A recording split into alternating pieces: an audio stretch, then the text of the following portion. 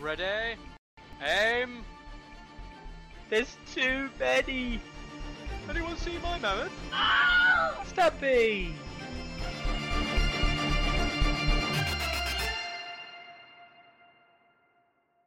Hello! I'm back. This man's I'm back. Yeah. It's Monday, right? It's Monday. It's another Tourney Ground. We've got so many interesting things to talk about this week. You'll have to fill me in. I've been literally in the middle of nowhere, camping and trekking through Yosemite, so I am in a bit of a black hole. Have you been playing much of Song of Ice and Fire against the Yosemite, or however you pronounce it? I don't know. No. Me and Carl almost managed to link up in San Diego, but it didn't quite happen. So I didn't do any song stuff this time. Carl says there's no audio, Mickey. I'm 90% sure that's just Carl. If anybody else can hear, then let us know. Yeah. I'm 90% sure that's just Carl. I say that because it's showing on my end, and that's yeah, Mikkel's saying refresh. You see, so there we go. There is McDonald in the chat. Fraser. I haven't spoken to Fraser in years. But I have to apologise because I am actually on the tail end of a 36-hour day flying from San Francisco back to the UK. So I got up on Saturday morning California time, and I haven't been to sleep since. So. Good work. And how long have you been home now, Carlo? Before Tourney Ground? I got home about 40 minutes ago, I think. Yeah, I've had. This is a second cup of tea, and here we go. Let's talk about some song. I'm not even joking. Because I didn't know if he'd be back today, and I thought, fuck it, I'll do it alone. And so I sent him a message during my lunch break, being like, "Are you back tonight?" And he literally sent me a message 3 or 4 hours later, being like, "I'm on the plane to Newcastle now." So yeah, obviously graced by his presence. I had to come on so that Miggy didn't tell everybody, spend the next 2 hours telling everybody how he masterfully won a tournament where he's 200-300 higher rated than everybody else in the event. Mate, by using the best thing in the game. Well done. Nice one. Well done. I literally wasn't going to do that. I was going to talk about the event, of course, but not because of that, but because of other things that I'll talk about soon. TM. But yeah, no, it's good to have you back, obviously. And that means for anybody who's got problems with the site, they may now be fixed. And I use that "may" very loosely. Yeah, not tonight. Not tonight. And that will mean as well. I know that Carl, shout out to yourself. The stuff for Las Vegas Open. That will all get sorted now. And also I've got a couple of other things for various different players from, I think, Germany and things like that, banners and stuff that they want up on the main site. So that will all get sorted this week as well, hopefully. So yeah. We'll see some early Martell stats as well. I mean, I haven't been able to run the August numbers yet. Yeah. But yeah, we'll see what August has in store for us. See what the early Martell indicators are. They seem positive. Like, that they're up. They're greater than 0. Mm-hmm. We haven't had a lot of time to talk about them, probably right? Be a real force to be reckoned with when they get some more units out, because they already seem to be causing people some problems. Yeah, no, definitely. I know that Jacob. Jacob is now up in second place on the stats, and that is off the back of basically rinsing the shit out of Martells while they're ranked low. He genuinely thinks that they are one of the best, if not the best faction, coming out of the starter gates. So yeah, I know Jacob's been playing a lot of Martells. But yeah, no, Martells are looking pretty good. We'll probably talk about them later on a little bit. But first things first, Carlo. Over the last couple of weeks, you've missed some truly amazing news. Yeah? What?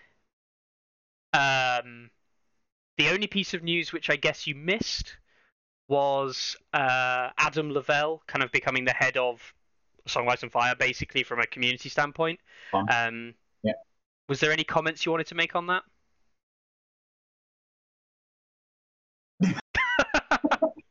No. I hope change will happen. I'll believe it when I see it. Mm-hmm. Yeah. I'm looking forward to it. Hopefully, it will be a good thing. Obviously, myself and Carlo don't deal with anyone in Simon really, but we know Chris, and Chris has been dealing with Adam on behalf of the LGT, right? And Adams has seemed responsive to Chris, so it's a positive thing. Outside of that, literally nothing has happened in the last week in terms of news for Song Ice and Fire. Oh, that was it. Did you see the other piece of news? The names of the things that might be coming out. Nope. This is for genuine news, maybe? This was last week's news. It was last week's news that we covered last week with Kurt, who's a much, much better co-caster. We will run through it because I think if you've not seen them, and I know people on here will have seen them before, but I want your, very insightful and amazing. Is this English names or are these translated names? Yes. They're both in French, translated to English, and in Australian. So foreign still, right? Is that how it works? Okay. I don't think the Australians have their own language, but let's go with it. So we've got, and it will lead into what we're going to talk about. We've got Frozen Shore Hunters, which on the Australian site called Frozen Shore Hunters. On the French website, they were, where are they? Blackfoot Raiders. People are thinking a ranged unit for Free Folk is the kind of like thing. Yeah. Okay. Yeah. Does that come? That's the only one that doesn't come with art. Yeah. It's the new book. No, I'm sorry. art. All the new ones have no art. Yeah, which is why they're new. Okay. So we know nothing else about them. Just a name. Free Folk not excited. Yep. Thought you'd say that. What else we got? This is page 2. I'm gonna have to go through in a bit of a random order. Night's Watch, you'll be glad to know, got jack shit. Lannisters, you'll be glad to know, get jack shit.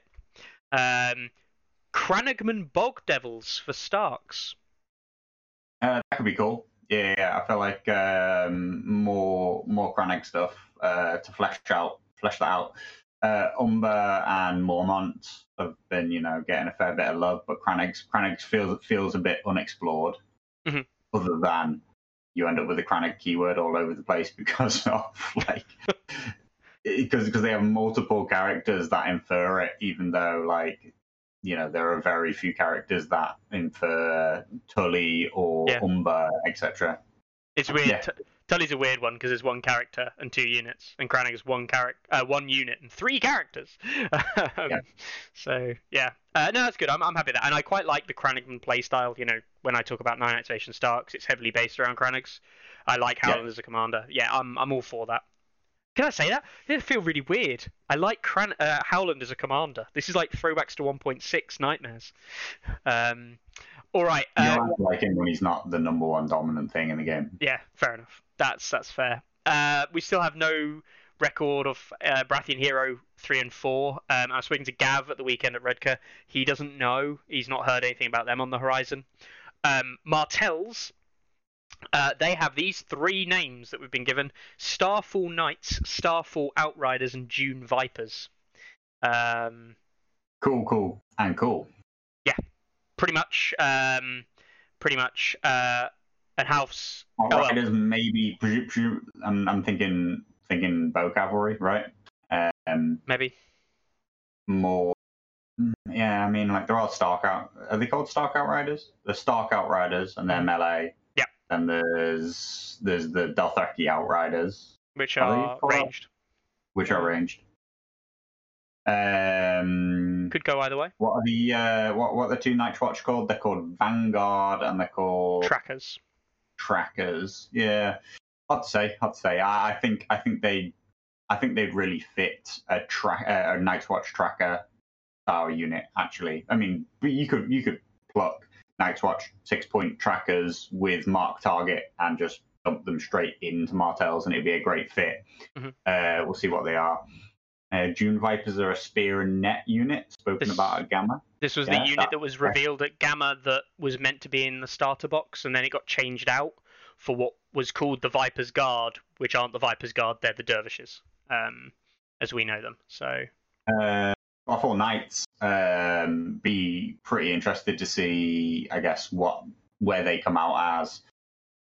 Knights feels up at Knights of the Castle Rock, Tully Cavalier's end, as opposed to down at the like High Garden Lancer end. You know what I mean? We're assuming they're mounted, right? Some people saying they're more like Rose Knights or something, could be foot troops. I'd like to think they're heavy knights. I'd like to see a Martell heavy knight coming out early. I'd hope they're cavalry. But... Yeah. And of course, Carlo, just so Marwin is slightly more depressed on a Monday. Where is Starfall? So I do know Starfall because it's on the second edition Game of Thrones board game. It's either when you've got the bit at the bottom, it might be the bit that's over by High Garden, or it might be this bit. It's one of these two ends, I'm sure. Okay. And it's quite significant. It's one of the few keeps in the south, but Dawn doesn't really get played. Yeah, in the game, yeah. Dawn is the sixth player that gets added to the game, so it doesn't really get involved. It's nearly always AI run. I've never managed to actually get 6 people to sit and play the second edition game. But yeah, I guess most of my geography actually comes from the board game by Fantasy Flight. Well, you've played the card game though as well, right? Yeah. And I mean, Edgelord himself, Edgelord Maximus of Westeros, the Darkstar, is from Starfall. He is the Lord. So I don't know. Have you ever seen him played in the card game or not? No. You're missing out. I'm really stretching my memory now. Yeah, Martells are in the card game. There's 8 factions in the card game. I swear they are. They must be. Yeah. I think they are. I've never really played as them or against them though. You'll love them. It's basically Carlo, like going through his 18, 19 years, but then stretched to be 40 years old. So. Perma emo. Yeah, perma emo, yeah. All right, Paul says, who's the stranger on the left? And you guest speaker, yes, Paul. This is Philip. He's here from Canada in a replacement of Ariakas. No, Carlo's back.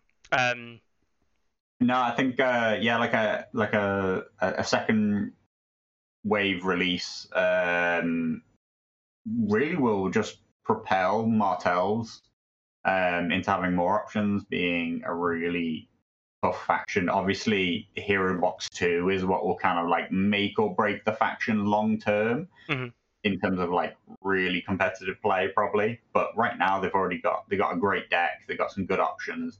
I see some people pretty reliant on double flayed men, which is sad. You don't want that, but that's the fate of a lot of factions anyway.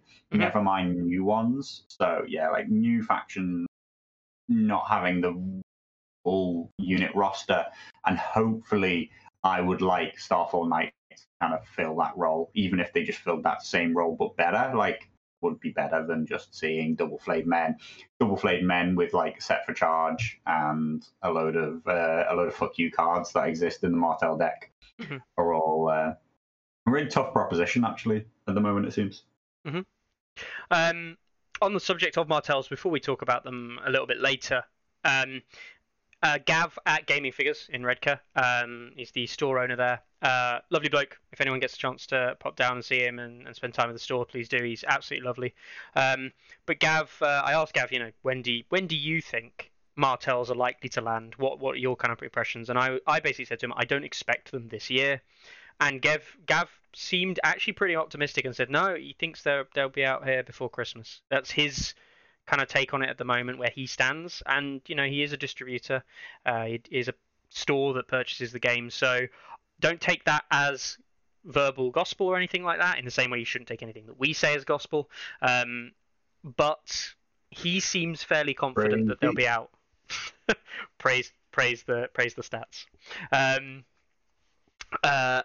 Yeah, which I mean, if you're in the UK and that's the kind of like news you're getting, and that seems to be a prevalent kind of thing, I think that's a good thing. Later than expected, but not in time for the LGT. Yes, not in time for the LGT. But you know what? I'm not going to sit here and rinse them for this. I would have been really surprised if it was. Yeah. Particularly like when it was such a minimal showing at Gen Con. Yeah. Right, like it wasn't even like really revealed in any significant way at Gen Con. So yeah. Mm-hmm. So Stephen in the US, Stephen Newhouse Stovetop, saying end of October for the people in the US is what he's heard. This is all positive. I will be honest, I know that they've technically missed a release date of Q3, but I'm not going to lie. If they get it out this year, I'm content with that, At this point, I've gone... Do you know what is genuinely like funny and weird though? Yeah. Is that basically until you said it, I forgot that they weren't released.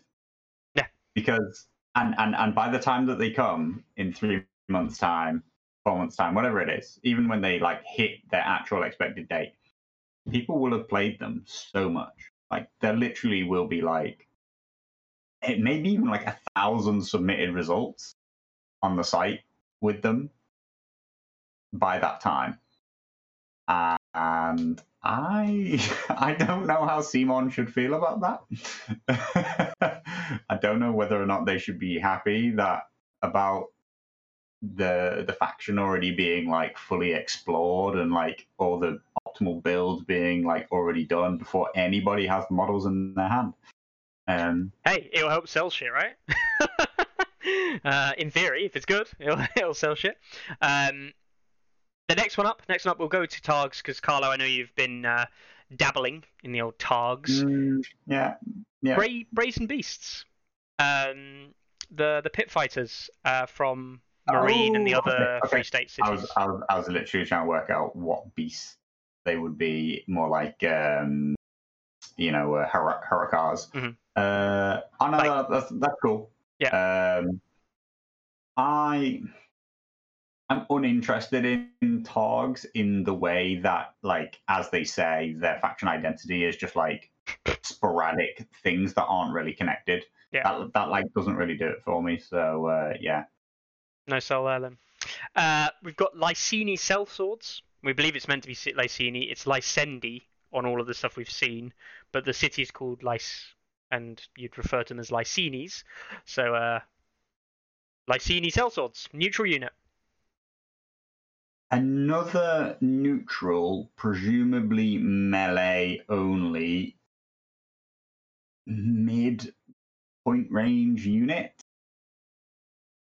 It's feeling like quite a clustered space. Internally and externally, right? Yeah. Even within the neutrals themselves, we're already talking. What are we talking? We're talking Cutthroats, Stormcrow Mercenaries, Bolton Blackguard. So those are at 5, obviously. The adaptive. Coming in at 6, we've got the Blackguard and we've got the Bloody Mummers. Yeah. Coming in at 7, we have the Swordsman, the new Golden Company. Yeah, and the Dervishes. And Stormcrow Dervishes as well. Yeah. So I don't know where, if they're coming in at 8, you're thinking 8-point infantry, that's dead on arrival. Like, do you know what I mean? Like, you probably don't need to see the stats unless it comes with Relentless. You're like, well, what's the point? Generally speaking. And so we're now tripling up on probably a melee only unit at 6. in that Also, point range. yeah. Unless they're the fabled 4-point infantry melee fodder that everybody wants, but like no, it's not going to be. Surely not. Surely. If it is, rip the game and all the balance because everything just suddenly got very different. Yeah, I think things will change massively. And I'm getting roasted in chat by seeing people. They're not technically pit fighters. They are the City Watch of Marine. They wear beast masks though, right? Because they don't want their identities to be revealed because they get garroted and killed by the Sons of the Harpy when they do all their nighttime murders. And Desmond says 8-point infantry unit versus flayed men. That's a lost fight. Yes. And Sir Arthur Dane, who I've not heard from in a long while. LGT last year, as I think, if it's the same person. Yeah, man. Where's the Brotherhood? Thoros and Von Doren? I mean, we had the Viper. The Viper's finally coming out. I think everyone's like hype.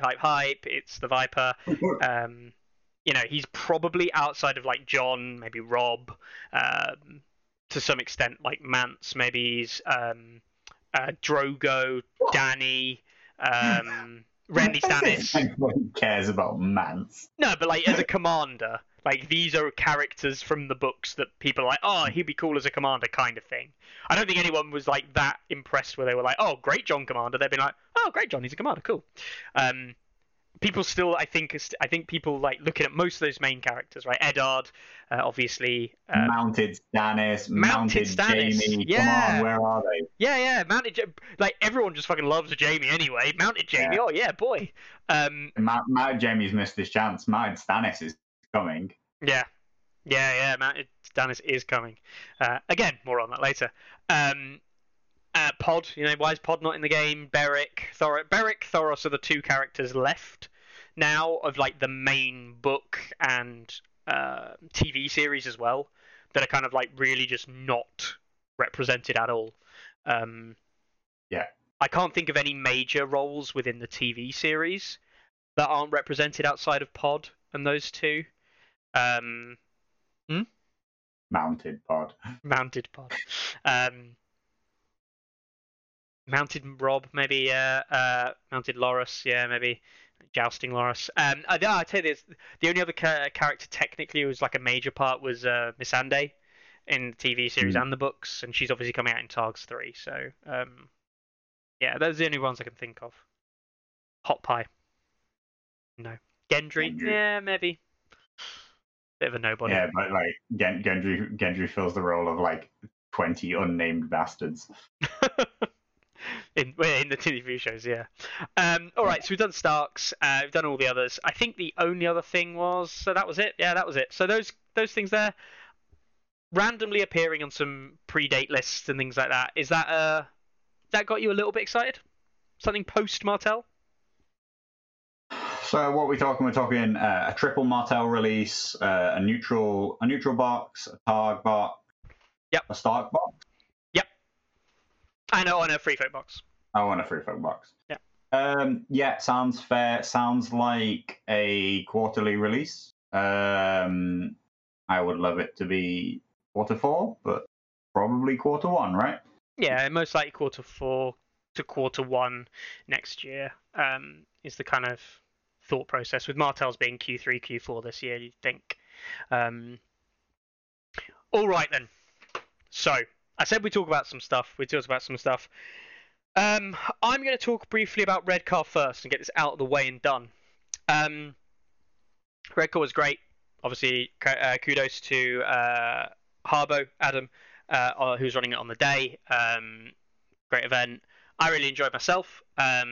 It's the DMG guys, as Carlo can attest to, and they're all lovely guys. The venue, it's the same venue we played in last time as well, Carlo. Lovely little venue upstairs above the store. Chilled atmosphere. There was no time, like it didn't feel time pressured kind of thing. It was just kind of like you play your game, you move on, whatever. Mickey says, but I mean, I had a sneaky look at the results, and I'm pretty sure you played a game that was like 3-3 or 4-4 or something like that. 4-4. So, Yeah, we'll talk about it in a second. There was I played against Harbo himself round one, and that was fun. Harbo's a lovely guy, and it was nice to finally play up against him in an event. And he did adopt his YOLO down the mid strategy, and he rolled a 1 for a charge when he needed a 2, and it lost him the game. and that was basically it. Was he playing Greyjoys? He was playing Greyjoys. Yeah. And oh my god, like, it's not a good list, right? I personally don't think it's a good list, but kudos to him. He ran Euron in Reapers. He ran Asher in the Bowman. He ran Commander Jaqen. Euron or Attachment Euron? Commander Euron. Commander Euron, okay. Yeah. That's slightly better. He ran Jaqen in Silence Men and finished it off with a Vic Reavers classic combo. And he ran Balon NCU, running effectively a list that works without Greyjoy Box Hero 2, right? Which is, of course, the limitation on the LGT. Yeah. I like it because I like Reapers as a unit. I want to make them work. I think they can be fun to work, and I like them mechanically, how they work, but they are bad.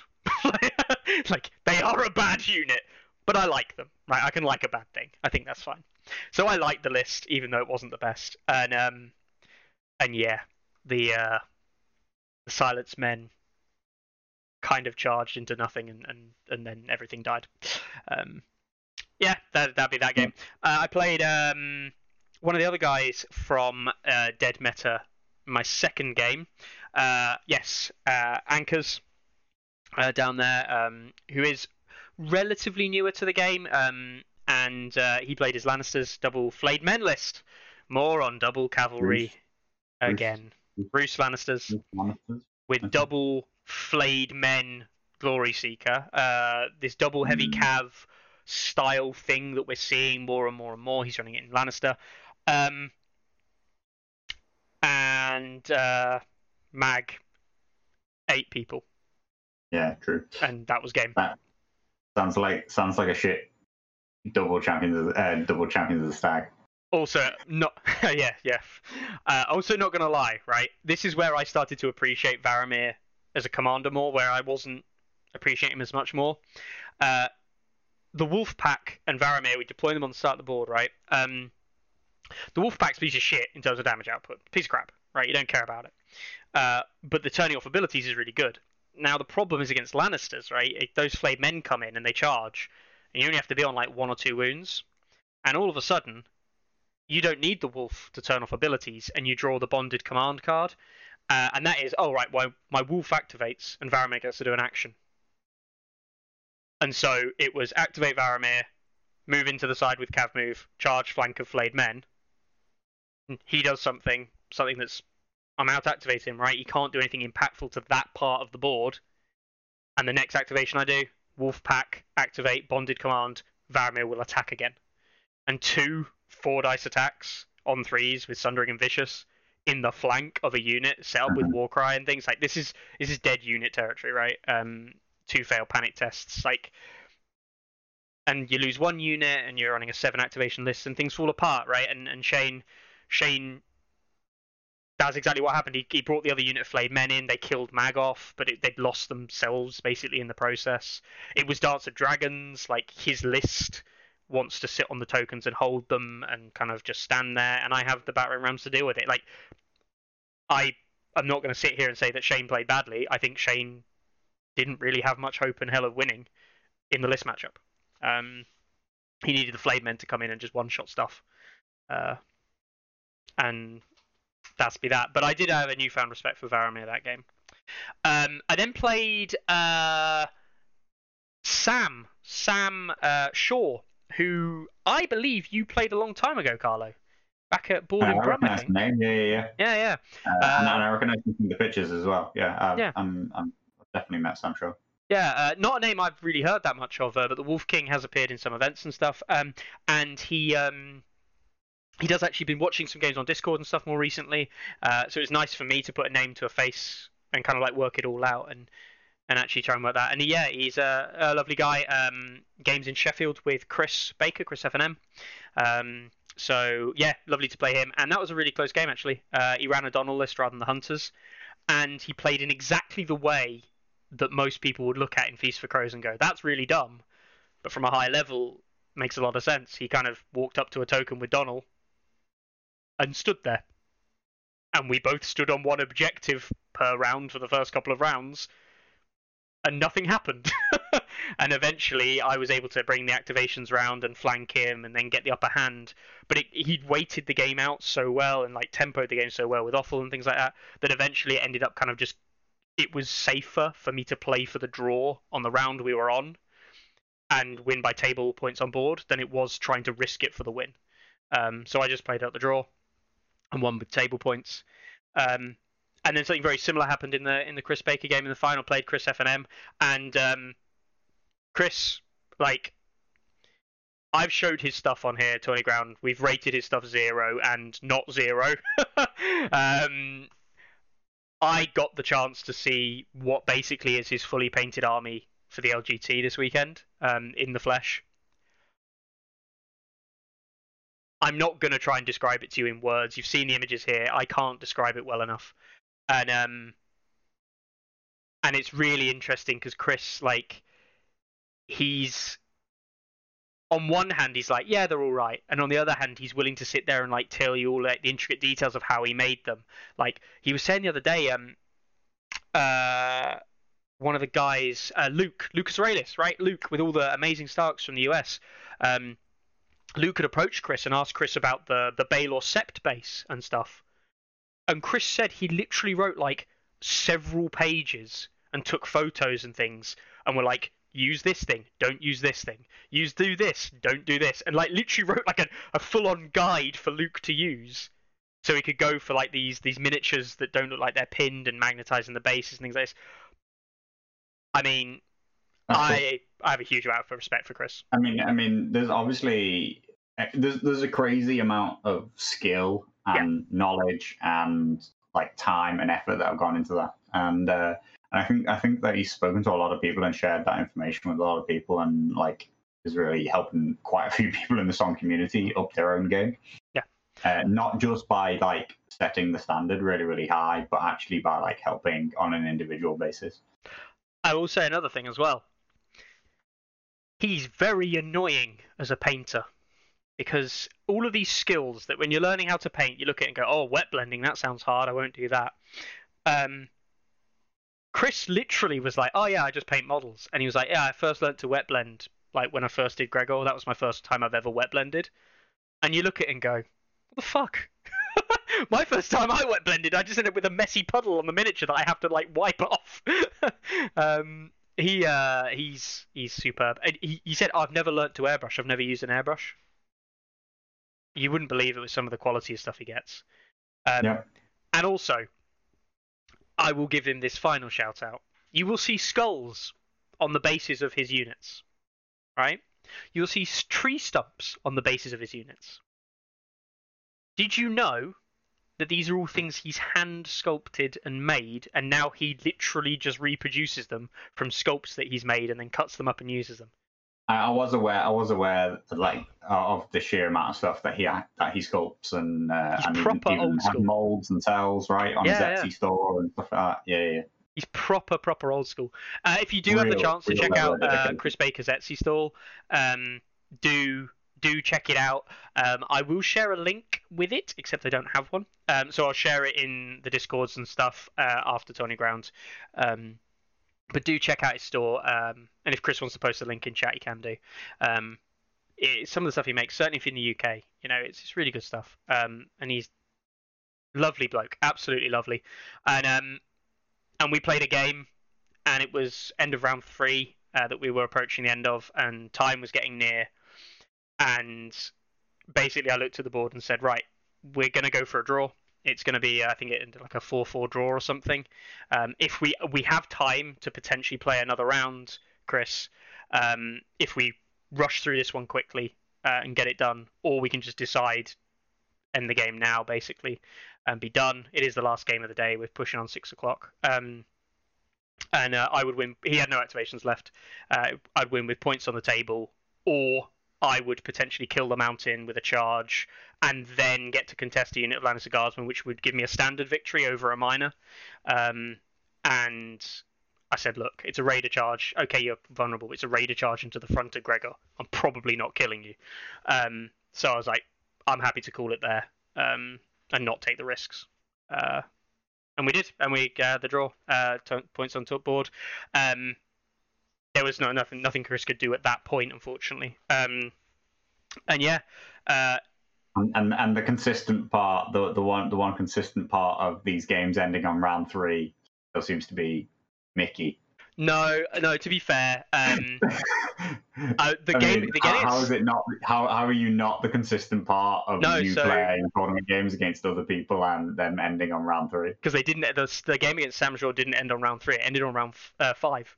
That was a round 5 draw. No, I'm talking about the games from previous tournaments in Durham, and the consistent thing is that you're involved and the game ends on round 3. Well, it's interesting. So Chris versus Brian. Chris beat Brian McGonigal, beat his Mance list in the round before, and that went over by about 15-20 minutes. It was by far the longest game of the round. Everyone had been finished for a while before that point. So, and even my game, which I said literally went to time, and we had a draw, we'd finished like good 5-10 minutes before they did, at least. So yeah, it was just good play, and what I would consider good play, but definitely does show the need for chess clocks, which I'm happy to play under. So yeah, my turn. We'll see in a few weeks' time. Yeah. It's funny because when I play with chess clocks, unlike Carlo, who spends less time and then loses, I spend a bit more time and then win anyway. Sag. No. I'm not. I spend time because that's what, as Carlo would make the observation of, you spend time because it makes sense to spend time and win games. Not because I'm better. It's because if you have longer to think about it, it's going to be better for you. And that's a good reason chess clocks should be used at the LGT. Certainly for the Invitational, which I'm a big fan of. I think it's a good thing. Really good event. And the actual thing I wanted to kind of really point out, though, was some people saying, like, negative experience, this, that, and the other. And there was a moment in one of the games, I think it was against Sam, or it might have been against Chris. And I just looked. I was sat down, and I literally just looked down the table. It was me and Chris on table 1, Sam, and I think it was Brian. Can't remember who is it. Sam and Brian on table 2, maybe? I can't remember. And Steve was down on table 3 playing against I can't remember who Steve was playing. Anyway, I kind of looked down this kind of like row of the top tables, and then I kind of looked around the rest of the hall and stuff. And I got there's literally this impression. There is not a single person in this room, including 1 or 2 guys who'd come down to spectate. I know Pidge was there, who was just literally spectating because he didn't think he was going to make the event originally. Aaron was there earlier in the day, who was working unfortunately, so couldn't make it. Gav obviously there, and I was like, there's not a single person in this room I wouldn't play a game of A Song of Ice and Fire with and have a good time. You know what I mean? Like, there are 17, 18, 19 people here today, and not one of them is a dickhead. And it just made me realize, being back out there, that the community is really good. You know what they say though, Mickey? If you don't know who the fish at the table is, then you're the fish. I learned from the best, Carlo. You're the person of the tournament that everybody's like, I don't want to play that guy. He's a dick. What a dickhead. No, I was really happy, and even better, I was ashamed I managed to miss out on playing against Steve because I really want to play against Steve. But I have to give a shout out because I said I'd rinse him. Brian beat Steve, which Brian was absolutely over the moon with because it doesn't happen often, and Steve was proper gutted with. And Steve ended up finishing above him, but Brian was absolutely well over the moon. And I did say that I really hope Brian absolutely rinses Steve in his blog. Probably will happen. Yeah. No, I'm looking forward to that. But no, it's a fantastic event. Really enjoyable. So, we're both that guy, says Dan. It's true. Yeah, but I wasn't there. And the difference is that I know that I am. All right then. So, the kind of prevailing thing I wanted to talk about was kind of my game too. And what we're seeing in Adopticon, right? In the Adopticon event happening. And there's been some kind of, I guess, conversation around this. We've spoken about it before, believe it or not. But it is the prevalence, for want of a better term, of double heavy cavalry lists doing well. I'm going to see if I can find the Baratheon. Here we go. Is it Zach? This Elden double champs is that Glory Seekers, and we've seen double flayed men Martells. We have seen double flayed men Lannisters. We've seen Knights of Castle Rock running in some cases because of the existence of Poor Fellows. They're running triple Castle Rock Poor Fellows and a bunch of shit. We are seeing the prevalence of heavy cavalry, and if we look at the power rankings specifically of units, you are seeing. Let's just turn it to units for a second. Raiders up there, Warrior Sons up there, Chariots up there. No fucking surprise. Queen's Men up there, and then you've got Champions of the Stag, second unit up there for Baratheon. Shaggy Dog up there for Starks, probably not a surprise. Mountain that Rides, cheap activation up there for Lannisters. And your next lot, Bolton Flayed Men, Castle Rock, Tully Cavaliers. Your heavy cavalry are making basically the rest of the top 10 up in terms of options. And none of the others are the surprises, right? The Warrior Sons, Adam thing is not a surprise. Raiders and Frozen Shore Chariots, I mean, everyone can tell you Chariots are pretty busted. They're pretty busted. Raiders are just Raiders, insignificant. Raiders have always been at the top, because they're insignificant. People will win games because they put insignificant spam on the board and go, you can't win by killing me, and then people don't win because they killed them and didn't kill them enough, right? I'm not going to sit here and wax lyrical as to why Raiders get seen high results all the time. Cold Hands up there, as you'd expect. Hunters up there. None of these are surprises, but I think heavy cavalry making this cut, it's a good thing, right? I want to say it's a good thing. Some people are saying no. Some people are saying they don't like these double Champions of the Stag, Glory Seeker style, Turtle, you can't kill me style cavalry lists. Yeah, I mean, I guess it would feel better if the cavalry were winning by their offense rather than by their defense. Because people don't see cavalry as being a grindy unit, right? Yeah. But when it comes down to it, cavalry in the game right now are one of the grindiest units. Well, I mean, just forget the concept of infantry and cavalry. Really, to be honest, one of them is a unit that has 2 ranks, which means that its profile doesn't decay really in the same way. Doesn't necessarily mean better or worse, kind of depends. In the case of Champions of the Stag and Flayed Men, you've got a better decay effectively. Mm-hmm. You're taking 6 wounds before you aren't attacking at max ranks, and then you've only got 1 secondary rank, which is almost always better than infantry's 3rd rank. Anyway, you've got a different kind of profile, but in reality, what you're mostly bringing is an alright movement speed, a 3-up armor save, maybe a 2, a good morale, and on top of that, for a really cheap price, get this extra movement, which is incredibly important for not just your threat range, but also to ensure that you don't get charge blocked, to ensure that you don't get outline of sighted, so that you can make an attack at all, which is where elite infantry fall down, which is they can just be blocked in so many different ways.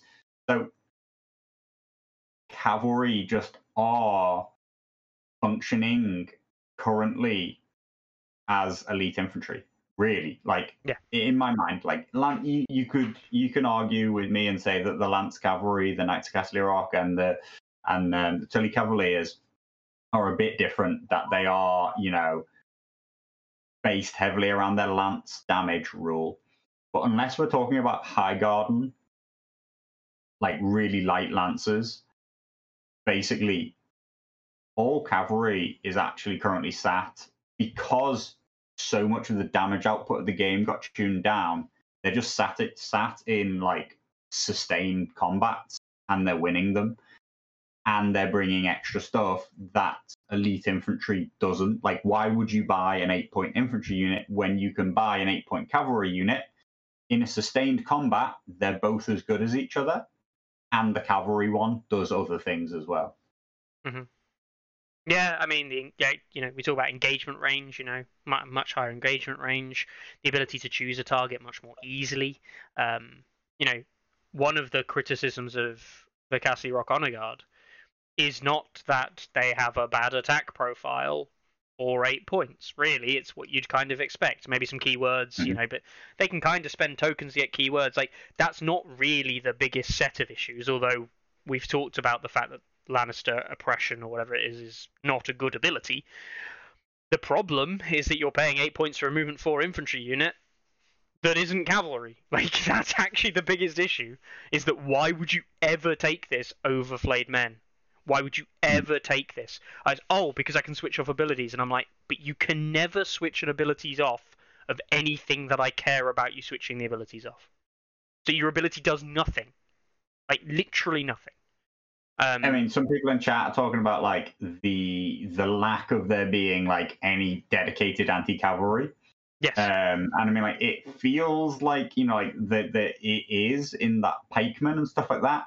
It feels like the rule that is supposed to be anti-cavalry is like set for charge, but set for charge. It's just okay.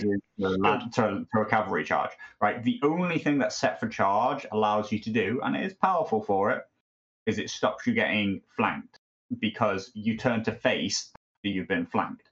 Now, that is powerful, and yes, it does counter cavalry a little bit, but in reality, like, cavalry they're just happy to just charge you straight in the face. The attack that you make offset for charge, even on like something like Unsullied Pikemen, generally not powerful enough to give any real second thought to the charging cavalry unit. So it's better for clearing out like trash. Like, it's a free attack to clear out trash. Like, the way I view set for charge is almost like a ranged attack as you're running in. That's what it's almost like. Because you don't get and Line's right, which is the best use of set for charge as a card in Martells now, is used on flayed men. Like, when your flayed men get charged, like, flayed men have one of the best attacks in the game, because of the way Intimidating Presence and Vicious stack to force through damage. You've got like an okay attack profile with very high potential of another 3 wounds going through on the panic too. So yeah, like I can see why people don't like the 8-point cavalry doing well when it's flayed men and champions of the stag, because they're not quite performing the battlefield role that you think cavalry should. Yes. So we put it in that way, right? Yeah. Like, yeah. So they're not smashing holes in enemy lines on big charges. What they're doing is they're walking up the board a little bit faster than infantry and just going, all right, charge me. Yeah, like, and then I'll bang you out. Like, and if you do charge me, I'll just bang you out. Charge me. I'll fight you. We'll just stand there and fight, like, and I'll win. And thematically, I mean, like, historically, it works. Like, it does work. Like, knights were just better than footmen. Like, like they were. But that's what they used to do, didn't they? again, Dan will probably rinse me for this one, but I'm sure someone had told me when I was younger that the reason you saw knights in medieval combat were always deployed on one of the flanks and everyone is left or right, but both people always deployed their their cavalry on their respective left or right. So what you'd do is run the cavalry into the levy of the opponent and just kill a bunch of peasants, and then you'd be like, all right, you killed the peasants faster than we did. All right, we lose. Off you go then. And that used to be medieval combat, which is why a lot of people didn't, like knights, got captured and didn't die a lot, and famous people didn't get killed a lot, is my understanding anyway. So yeah, when it happens, and these heavy cavalry just kind of shrug off footmen and generic bloke with spear. That's kind of what they did, yeah, as you say. Yeah. But yeah, I mean, I don't know what the fix is. Like, then you like us, right? Like the prevalence of double flayed men, and it just comes back to neutrals are a core fucking issue in this game, right? Yeah. If neutrals are good, then it's a core strategy for everybody to use. Yep. And it's just a question of, hey, here's this really good fighting block. Mm-hmm. What deck and what commander and like ancillary character NCUs do you want to fill around it, right? Like, so the prevalence of flayed men, despite the fact that they're not their ranking isn't as dominant as it used to be. No, 500 ELO at one point. Yeah, they used to be like the number 2 rated thing in the game, right? Yeah. It was like Baelish, and then, or was it Tycho back? Whatever. They've always been in and around that top position, right? They've always been wildly utilized, and it's not that they're too powerful in a total sense, in my opinion. It's just that they're invalidating so many other choices. Mm-hmm. And invalidating more or less variety. So, flayed men, definitely so. Mm-hmm. I have to admit, I like it. Not because it's not that good against free vote, right? I like it because I'm sat here, and Kurt said it in chat earlier, and kind of we're in agreement with.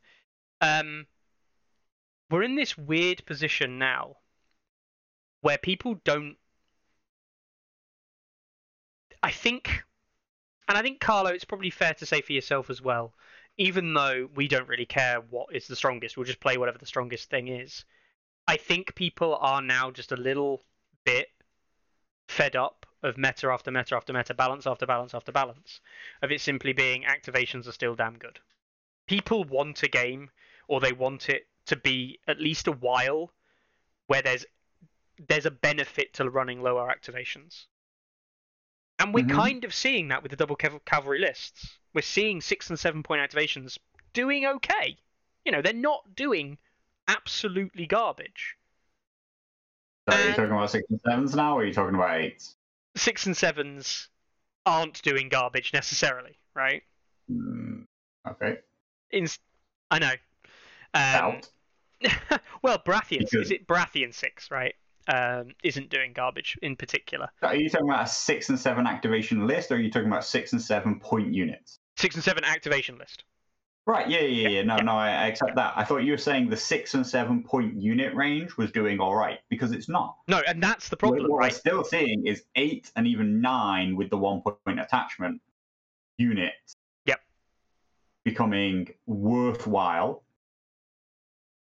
but they're still supported by 5s and 4s. Yep. And as many NCUs as possible. And just like people are so stacked into the 6 or 7 activation range with 2 or even 3 just like mega fighty tanky units. I mean, hey, look, like it's been a long time since this happened, but I still believe that the removal of Walder's ability to turn off all abilities was a much more monumental shift in the game than people gave credit for. Oh, I agree. Like because the game would feel very, very different, although we would again be back in this case where everybody would be using Walder, right? Like everybody would be using Walder because 100%. Walder would be your one way to just be like, hey, one of your super mega 9-point units, yeah, no abilities this round. I mean, if you actually think every round. Look, if you think of Walder in the current meta, right? This is how I'm saying Walder is in the current meta. Ranger Hunters with Watch Captain. Yep. Rip. Mance lists. You suddenly don't have Mance. Yeah. It doesn't mean the list is shit. Wouldn't be a problem for the meta anymore. No. What else you get? You get Champions of Stag. You wouldn't actually touch Champions of Stag because it's the base stats that are the problem. Yeah, the base stats are actually great. Yeah. But things like Queen's Men and stuff, then maybe limit those a little bit. Lightbringers get maybe hit. Shaggy Dog, well, if he still does the 1 damage, Shaggy's on to 4 wounds now, so definitely don't use Walder on Shaggy Dog. That would be a mistake. But things like Cold Hands. Cold Hands would become a little bit shit because he's just a 4-point walking activation at that point. A lot of the units we're seeing, my Harmathens, absolutely obliterated by Walder. I'm trying to think of what else you would. It would be a very, very different landscape if things had a hard counter in that way. The problem with it was that it's like it was so ubiquitous. It was everywhere. It was such easy access and such easy use. No setup, no nothing. Just put him down and just like bang this unit. No abilities this round. So it was too cheap and too widely accessible as a neutral based unit as well. Like not to play favorites, but it felt like something maybe that Lannisters could have been given access to, and now instead, they have modern Tywin, but 6 points for only 1 round ever. Like I know he does other stuff, but it's a very different effect. I think that it's interesting that we are seeing lower activation units perform, lower activation lists, 6 and 7s, and people complain, but the stats still say that higher activations are better. Yes. So, at what point, are we going to just accept units for what they are and accept that somebody's paid loads of points for that unit and it should be powerful, right? It's a 9-point unit at that point. It's 2 of your units. Yeah. It should be good. And, we see Baratheons here. 6s are, they're holding a 50% nearly. That's, believe it or not, that's a good result for a 6 activation list. But Baratheon 7's at 55%. That's good. That's a good win rate. The thing is, it's not the best in the game, and people sit here and say, but Night's Watch or Free Folk, it just loses to Free Folk, and I'm like, yeah, because activation spam's still the best thing in the game. People say, but how do you beat Baratheon heavy cavalry? And you just go, how many activations are you running? Because if you're running 7 or 8 activations against it, you probably won't. Run 9. Because if you can get 3 activations over the top of it, or 2 or 3 activations, Champions of Stag are being attacked in the rear. At that point, you just outmove them. And I know people always say this every time. We'll do it. And Carlo, just before you went away, you played against Dan. And yes, you rolled 1s for defensive saves on Champions of Stag, right? Using one example of one game is not evidence, right? But I can successfully sit here and say that Carlo got pretty damn miffed when Dan used a 5-point unit to kill effectively an 8-point unit over the course of 3 or 4 rounds, because they just dodged, ducked, dived, weaved, and trapped. They did. Yeah, Chronic Trappers, absolutely... They battered my Champions of the Stag 1-on-1. Just no support, literally no support whatsoever. I mean, there was support. I had tactical approach. Oh yeah, sorry, yeah.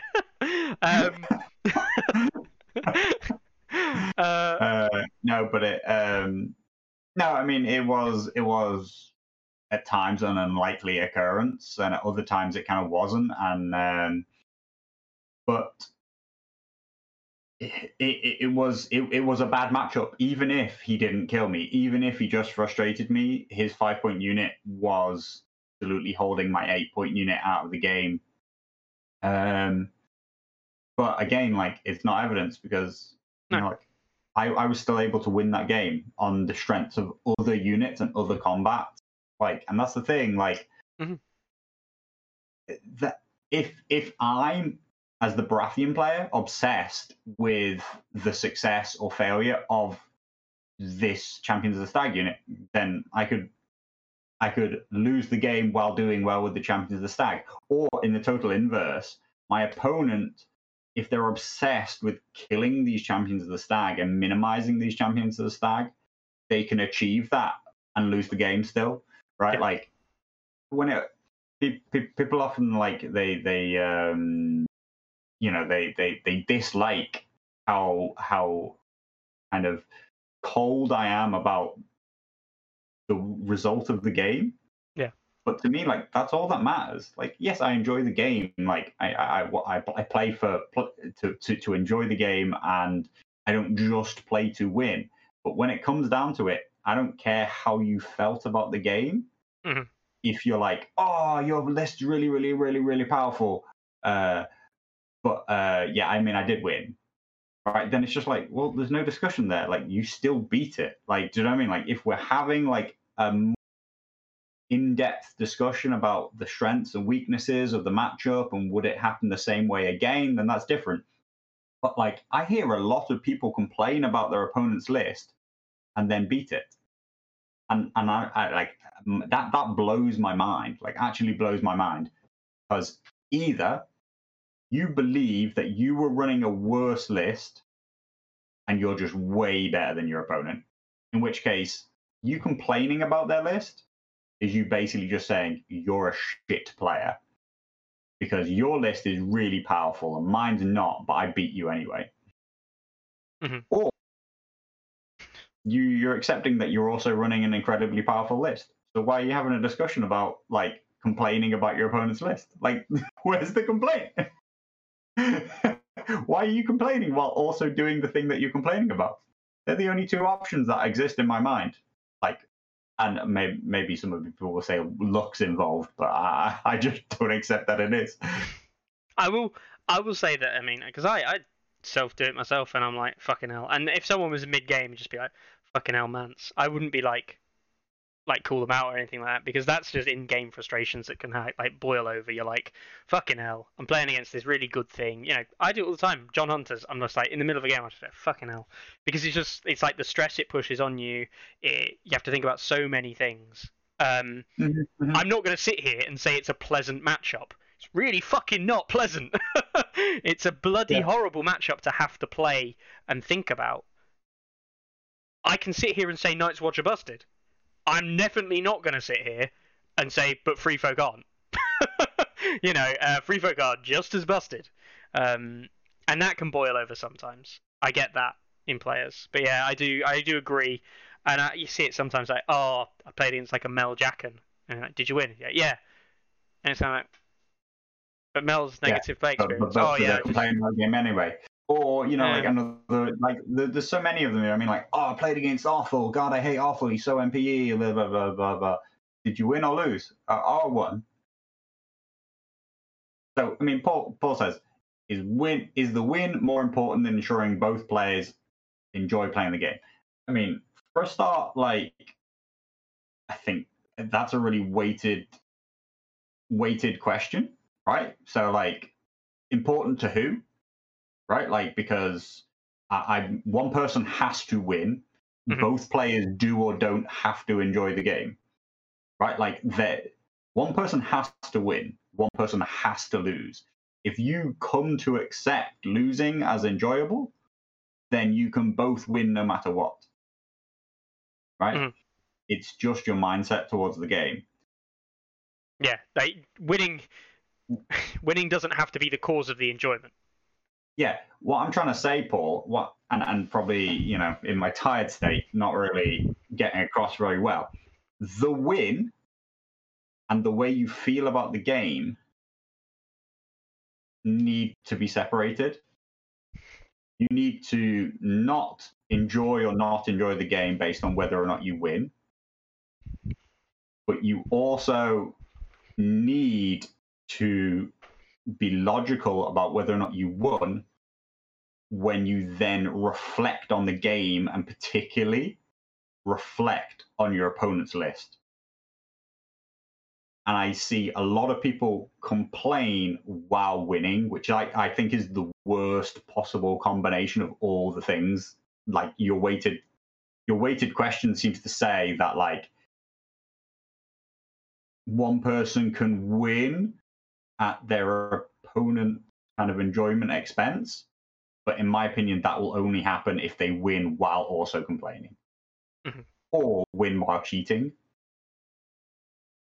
But like, kind of hope that part never really comes into it. Yeah. And yeah, Melkor's most recent thing there. Every faction in the game is something annoying that someone will find MPE, and I do believe that to be true. I can list off countless things which, although not directly said, this is NPE in like literally black and white, you can just go onto Discourse, Reddit, Facebook, and you can probably find X number of things that have been said by some player somewhere that they don't enjoy playing against. Today, someone said they didn't enjoy playing against Giants because the Scorpions didn't work on Giants, which everyone who plays the game goes, yeah, that's pretty fucking weird. They should probably work on Giants. But someone says, oh, they don't like playing Giants. How do they beat Giants? And it was kind of like, as a Night's Watch player. And the response was kind of like, well, if they're running like 2 or 3 Giants, just run anything else in Night's Watch and you'll be fine. And then in other hands, and it's like, oh, but Mel's NPE, how'd you beat Mel as NPE because she just burns you from across the board? And I'm like, are you running stuff with good morale? Oh no, all my stuff's morale 8. Well, maybe you want to start by looking there. Or, maybe you just accept that you're morale 8 and you're going to lose models and you find a new strategy. And things like that. Offal always gets complained about. Who else? Who's not actually strong? Because obviously people complain about Mance, but like that's justified. That is justifiable. He's the strongest commander in the game. I'm trying to think. But for me, the difficulty has always been, in my opinion, and this isn't like just universally I'm right, other people are wrong. Like I understand that this is not like an extreme opinion, but like not necessarily just like everybody accepts this. In my opinion, players should never have to self-regulate the list that they play.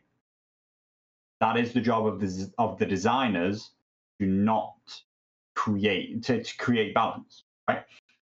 I should never have to come into a game and be like, oh, well, we like playing like a friendly casual game here, guys. Like, should I use my shit units today? Like, no, like all units should be good. All units should be valuable. All units should be viable. And therefore, you should never complain about a list that I've put together, is my opinion. Mm-hmm. And that is quite an extreme opinion. There is no list in the game that you can field to me which I will complain about your list. Because I can also play that list. Or I can play equally powerful things in practically every faction. Most factions, right? I will say, though, that if you're going for a looking for game or casual game, just as a game club and stuff like that, I do respect, as a player like myself who might be practicing for LGT, I'm practicing for some big events coming up, maybe. I have started asking people, are you running like LGT style kind of competitive stuff, or are you just playing a game? Because if I turn up and I'm starting to put like what I consider to be some of the best lists I can possibly put out on the field in the most powerful faction, and my opponent's just casually brought along like, I don't know, Eric Ironmaker to try out some Greyjoy stuff, that game isn't fun or enjoyable for, like, it can be fun, they can still enjoy it. It's barely a game, right? So I have started asking that, and a lot of people will say, "Oh yeah, tournament's fine," or like play serious, whatever. They're not. Most people are not bothered, and I'm not asking what they're playing, but you don't want to rail on a guy that you don't know that well, especially if they're a newer player with some kind of like top tier stuff. But see, that's an issue. That's an issue of of a wild disparity. Yes. In both player skill and player list creation skill. Yeah. So like that's a different issue. That's the game being a blowout because it's not an even matchup, and that again is a problem. Like, I mean, I'm not hating on you, Mickey, but that's a problem of you not assessing the fact that you're a top-rated player and you should be challenging yourself, not 100%. playing with the easiest thing in the game. Oh yeah, I mean, if it wasn't for LGT practice, if you want to run a specific list to practice, that you're going to run it in a tournament, and do you know what I mean? Like, sure, but like, and yes, that is a thing, but I just think that if you're playing a completely new player, not everybody, not 100% of everyone, but like, not a lot of top players really push themselves. They don't explore a lot. Like, I see them running a single faction a lot of the time. Do you know what I mean? Like, and I do think that the game is good. It's not like Warhammer Fantasy where like you have a faction, right? Like people just play a faction and they just have to stick with it. There is a lot of movement, particularly in the really active top players. They'll play at least 2 or 3 factions and stuff like that. But they still so overwhelmingly gravitate towards the most powerful factions and the most powerful commanders within those factions. And I think that players can do more. Like, if they're talking about like, then there needs to be no discussion about casual versus not. Like, it's just like, I'm a strong player and I'm always challenging myself. And like right now, my challenge is to be playing with like weaker stuff. And the thing is that like the site is entirely built in a way that it will reward you for doing so. There is a reason Mikhail is number 1 while having challenged himself to play one of the shittest factions the entire edition.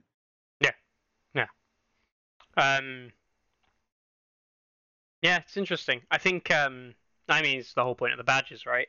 The whole point of the badges is to get people to play different stuff, to try different things. Commanders, hey man, I will sit here and happily say that I played into Night's Watch with Eric Ironmaker, and fuck me, Eric is bad. I put 100 ELO on the line over those 3 games, and I lost every game, because Eric is proper shit. And it's just, it's only a number, right? You get it back. But like,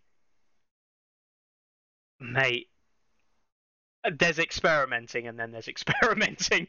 And that's the problem, right? And this actually leads on to another topic that's kind of been another prevalent one.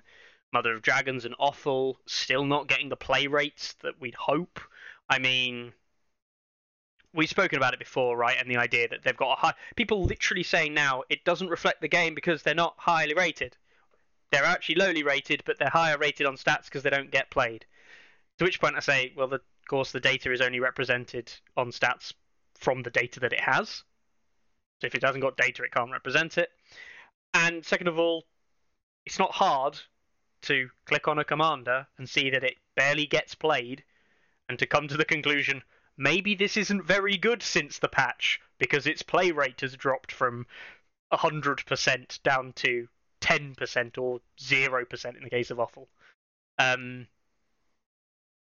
It is represented, it's just not represented in that nice ELO number which people like to look at on the main faction commanders thing. That's been another prevalent one this week, which is annoying. But yeah. Just Sorry, what's been prevailing? just people saying that Mother of Dragons. Did you not? Did I explain that really badly? It's because, Carlo, people do this. Are you ready for this?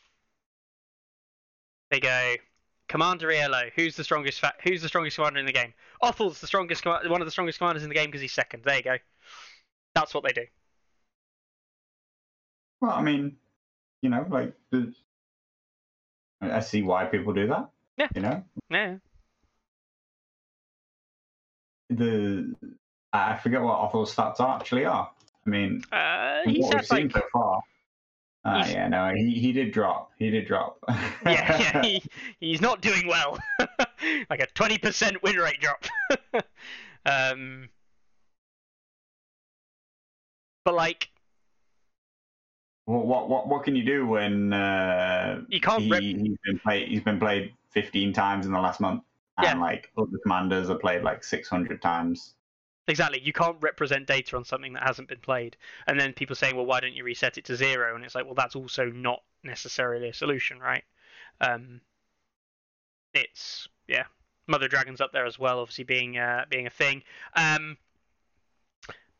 mean, we can talk about the other really prevailing thing, Carlo. After all this chat about heavy cavalry doing well, who isn't doing well? Oh, Adam Marbrand's doing well. Adam Marbrand Warrior Sons. I mean, the polls have been talking about Adam Marbrand Warrior Sons for a while, and he's worked his way to the top, and I believe Warrior Sons have worked their way to the second number 1 rated unit in the game, right? Second after Raiders. Right, yeah.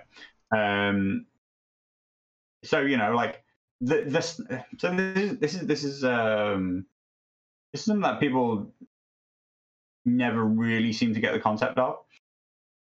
The stats and the ELO rankings will always lag behind your opinion if your opinion is right.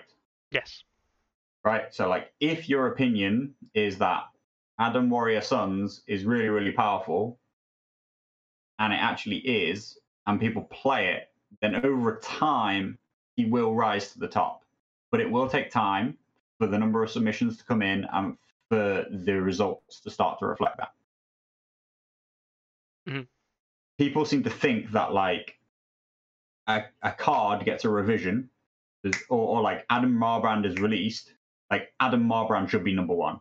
It's like, well, no, that's not the way ranking algorithms work, right? Like the site doesn't look at the card and go, oh, that's strong, let's start him at plus 100.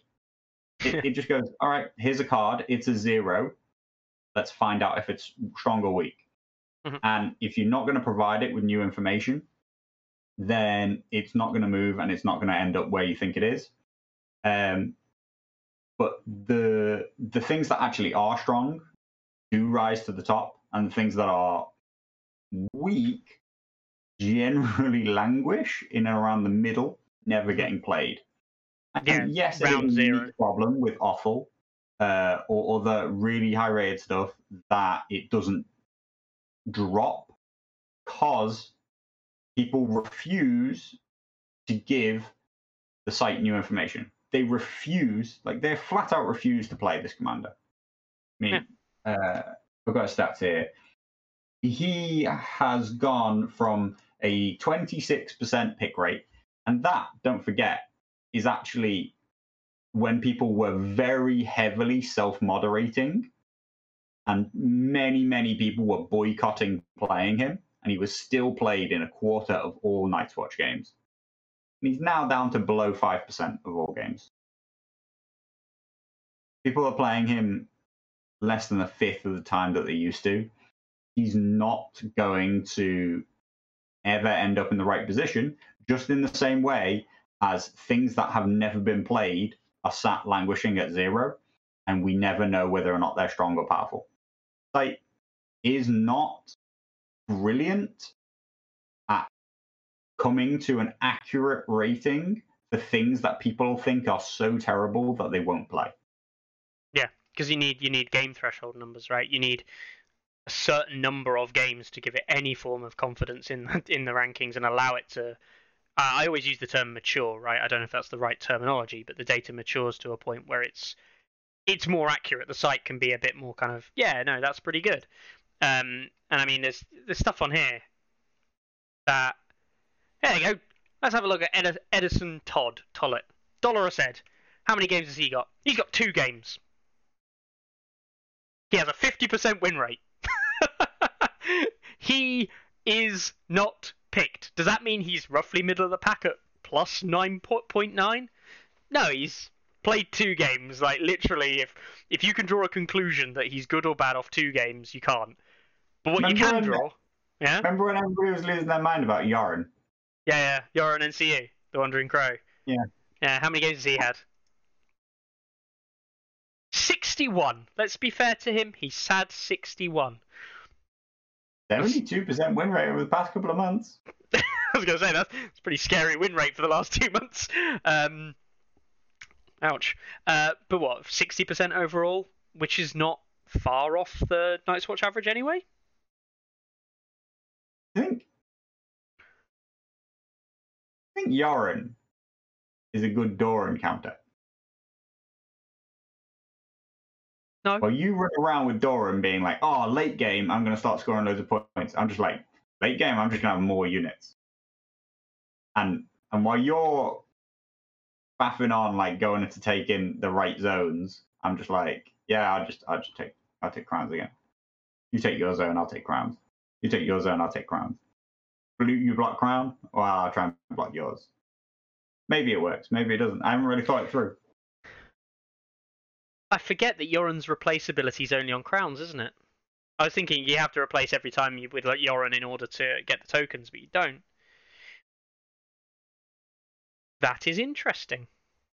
Yeah, because that is interesting. As Kurt says, they're both applying pressure to the tactics board, and they're both threatening and applying late game pressure. But does it really? But basically, like, it allows you to play far more aggressively, as you'd hope. It allows you to play far more aggressively as the Night's Watch player, knowing that you'll be able to bring in these reinforcements at the end. I guess the problem you've got is, can you afford to give up 6 victory points? In theory, assuming that Doran does his thing, can you afford to give up the 6 victory points and then win anyway? Probably just not, right? No, that's the problem. That's the problem with Doran. So Yoren, you know what? I wonder if Doran would be balanced if it was a 1 point. Would anybody play him if it was a point around, not 2 points around? Don't know. I'd have to see. I haven't seen enough games with Doran. It's interesting. Like, Jacob doesn't use Doran in his Martell list. He typically doesn't run Doran, and that style of gameplay, he uses a Harmonella kind of just, I'm going to beat you on the field. He's shit. Number 2, come off it. Number 1 loser. Number 1 loser. I like Mikkel, who only plays Kratos and loses. And he's that highly rated, it takes him that many losses to get dropped down. So, who's going to win Adopticon? Who's going to win Adopticon? Right, that was where we were at, wasn't it? Who's going to win Adopticon? Let's actually have a look at it. Currently at the top, we've got Dakota, Mikkel, Wands, Rhaegar's doing well. That's good to see. Bob, Larks, Jesse, Brett. Do you know how many rounds it is? I did know. I think it's October the 23rd. So they've just started round 3. Round 4, round 5, round 6, round 7, round 8 rounds, I think. You think it's 8 rounds? You think they're going the whole way? I think it's about 8 rounds, but I think that depends if they're doing the whole 128, right? So I'm guessing they're not going to need that for 59 players. They might only play 6 rounds. Don't actually know. I don't know. I mean, you don't need any amount of rounds in an ELO event. No, you don't. You can play 1 round. But if they wanted to play a 128, they could do a 128. Like, if they wanted to play a full bracket at 128, I guess that was the original plan, even if they don't need to. But then it sort of defeats the purpose of it being ELO. I know. Whatever. Yeah. I'm not running it. 5 rounds, says I Willy Bunks. never bet against Larks. I mean, I'm going to pick Larks, which is actually a little bit of an outside pick, considering that Mikkel's there playing Greyjoys and Larks sitting there playing Greyjoys and currently got a lower TP. But That can yeah, I'm be going to go Larks. a I had TP. a quick look. He's already seen off Jacob in the last round. So yeah, I'm betting on Larks. I haven't even really looked at his lists. I just rate Dash Germans. You got a pick, Mix? I don't. I mean, if I was to be super honest, I like Larks's odds. Seeing Tom already lose to Mikkel.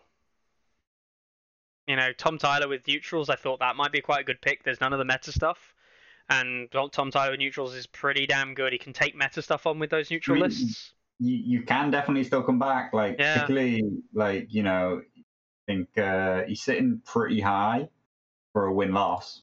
Yeah, exactly. He's at 15th for a win-loss, right? Which is not too bad. So if he hadn't picked up the loss, if he was on double win, I think I'd probably say Tom Tyler was in for a good shout. I think I have to go for someone at double win, and you know what? Fuck it. I'm going to say Dwan. I'm going to back my boy Ones. I don't know if he's able to beat Mikkel in like a mirror or something. I think Mikkel might be a better Greyjoy player. Larks is probably a better player. But yeah, I don't know. I quite like. I'm gonna back my boy. I don't know if he'll win, but I want him to win. Is that good enough for you? Yeah. Yeah. But yeah, Larks is obviously a good shout. And Nathan says it's 5 rounds, which actually sort of changes my vote because okay. There's going to be probably multiple undefeated players, which means that it will go to tournament points, ELO standings. Mm-hmm. So, I mean, that Larks only has a 6.1, could come to cost him, versus the 6.5 that Dakota and Mikkel are sitting on. Mm-hmm. Yeah, I mean, I guess. Go on. I'll stick with Larks. Stick with Larks. But with 5 rounds, I'm pretty sure there can be 2 or more undefeated players at the end of it, which means that they'll be separated by ELO, by commander. Yeah. Which, yeah. Yeah, but I mean that's part of it, isn't it? Yeah. Yeah. I think Larks is a fine pick. I mean, Mikkel's obviously like the obvious pick, if you will, if you were just to go off seedings. Yeah. Well, good luck to everybody chasing that hammer. Yes, I will say on that point actually, Larks, member of the German community, in case that wasn't obvious with the German flag up there. He, well, not him, but the guys over at Tabletop Warden, they released a video on Greyjoys, basically saying, are Greyjoys good or not? The other day, in German. I am sure that if you give it a watch and put the English subtitles on, they're not too bad. I've heard is that the translation isn't that bad if you don't know German, and you never know. Maybe if you watch it and give it a thumbs up and say you're watching it with the subtitles, Ilya, Yannick, and the guys over there may do some more English-related content. Of course, they are German, and they should do it in German predominantly. But the guys over there, they're pretty good guys. I'm sure if you wanted a brief, even if it was a brief summary in English and some tips, I'm sure they could give it to you if you couldn't pick it up from the video. Yeah, I think on another news on their part, this is actually a bit of news. Wow, I'd forgotten about this until I just mentioned it there.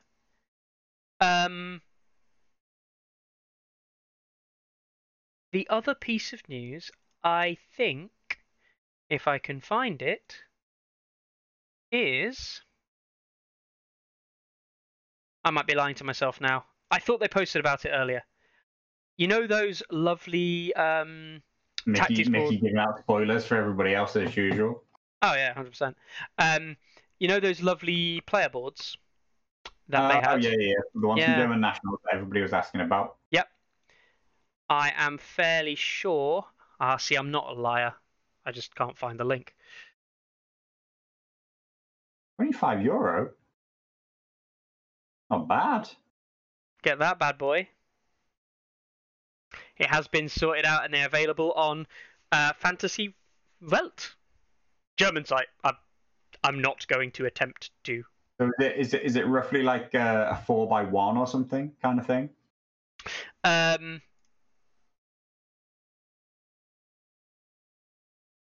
It doesn't say, but I'm guessing it's something like that. Ilya in chat even they're saying we will. If Ilya knows the dimensions, that would be really good. Tell us the dimensions, Ilya. I'm guessing it's a 4x1. And Carlo, just so you know, there's danger of suffocation due to small parts that can be swallowed. So no suffocating, all right? You've tried that once before on pizza. What's Desmond talking about? Are we avoid talking about missed? bronze wording? It's fantastic. It's you never seen it? It's 4x1, says it there. It is 4x1.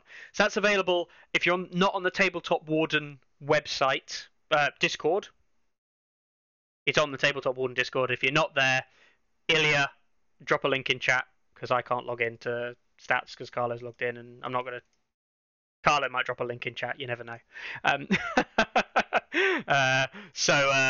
Yeah, that's as available for people to buy. I have no idea if there's a limit to the number that they are selling, or if they're doing it print on demand. Again, Ilya might be able to let us know. It's probably written in German on the site, and I just haven't read it, or not. I don't think it's written on there. But yeah, if anyone wants one, you can buy one. They were popular. I might get one. I'm not gonna lie. Should we get one for the club?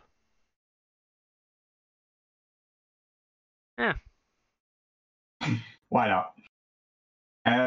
Yeah. Cool. What's going on with Bron? Come on. What's going on with Bron? Like, right. It's a classic rules debate, Carlo. That's what's going on with Bron. Okay. Right. Has his wording changed? No, I don't think his wording's changed. I think it's just Bron. People are now reading it for the first time? Yeah, bronze unit performs one attack action. Right. And people are saying, can you have more than one Bron in your list and thus have more than one attack action?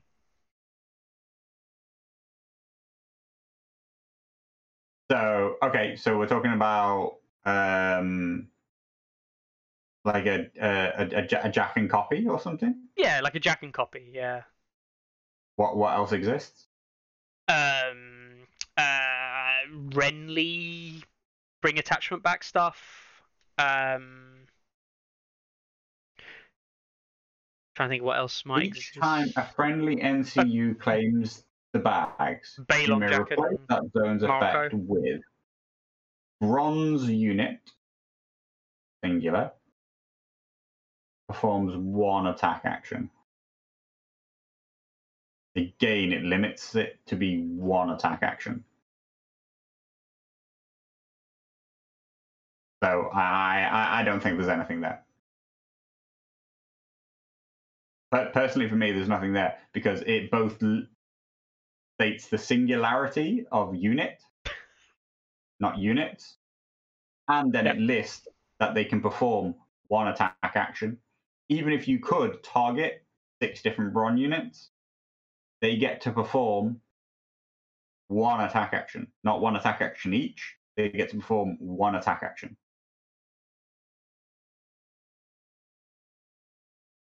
I'm a not open the hornet's nest on that one any further. This is one of those ones which, if I was super honest, I would sit here and go, I can 100% see somebody saying that an army full of bronze units could make attacks. And I don't have much of a leg to stand on. That doesn't mean it's right or wrong or whatever, but like, I don't believe that any argument I can present will ever convince someone otherwise. No, I mean, if you're entrenched in a position in one camp or the other, there's no rules which won't say otherwise. Yeah. So that's a thing. Yeah. All right. Has that just been like the main Discord I have no idea. Argument for the week? I have no idea. I've not seen it. That doesn't mean it's not been there. I have no interest in what goes on in Orders of Maesters anymore. Like that place is so dead to me. Don't know what you mean, Carlo. Yeah, I have no idea myself where that's come from, but I guess it is a thing. It's a classic, says Desmond. Good. The other thing I did want to talk about, because it is related to Carlo. Yes, related to Carlo. Targaryens, Carlo. Mm-hmm. You sound really upset. You sound really impressed there. Yeah. Have you seen the current rankings, Carlo? Let's scroll down. I had noticed, but they're slipping down. Yeah. Yeah. They're not quite moving into not a faction territory, unlike Greyjoys, who decided they really weren't a faction for a while. They are slipping down the ranking. We are finally, like, Drogo. Basically, Drogo is the only Targaryen commander recording wins positively, positive win rates. And when Drogo starts to drop down, the faction is just dropping down. And Drogo's not been recording as many wins. I think, I'll be super honest, I think the Varamir pickup in Free Folk made the Varamir-Drogo matchup better for the Free Folk player. So I think the Drogo, the small number of wins Drogo was picking up over Free Folk, which were also high ELO effectors, I think are disappearing. In part, as a small thing. I just think that the Targ deck is trash. I agree with you. It's got some nice things. I quite like some of the things, but the package. I was trying to like describe the deck before, and the Targaryen deck is entirely based around charging, like literally entirely based around charging. Yeah. And you don't have the best charging in the game outside of Drogo Flayed Men. No. Like Drogo Flayed Men might be the best charge attack in the game, but like that's literally it. And yeah, Elite Teddy's right. You know, I mean, like it's just a who's who of factions that have totally tanked, because that's how the ranking system works, guys. It is. Based entirely on one person and one person alone. Okay, I mean, it's a worthwhile topic to briefly touch on, right? Which is, first of all, guys, all the positions are relative. Yellow numbers are absolute. Minus 21 is not that negative, right? Like it's. I mean, and you can see this for yourself if you go to the power rankings and you say, two unnamed people, two totally equivalent players. One of them plays Targs. The other one plays anything in the game. It's a 47 to 53% win rate, right? Like, this is a trash tier faction. It's just, this is a slightly worse than the rest factions. Mm-hmm. So, just because it happens to sit in seventh doesn't mean a lot. Seventh is just happens to be where they are in the rankings right now. What matters is the number, which is minus 21. Their distance to Starks is not that great. That distance to Greyjoys and Baratheons is also not huge. At that point, they'd be 5th out of 9 if they just gained themselves 20 yellow. Right? Was that like 10 wins or something like that on the bounce? If they're assuming none of the other factions are played? Something like that? 20 points is about right? As an approximation. Really depends on so many things. I know, but... So,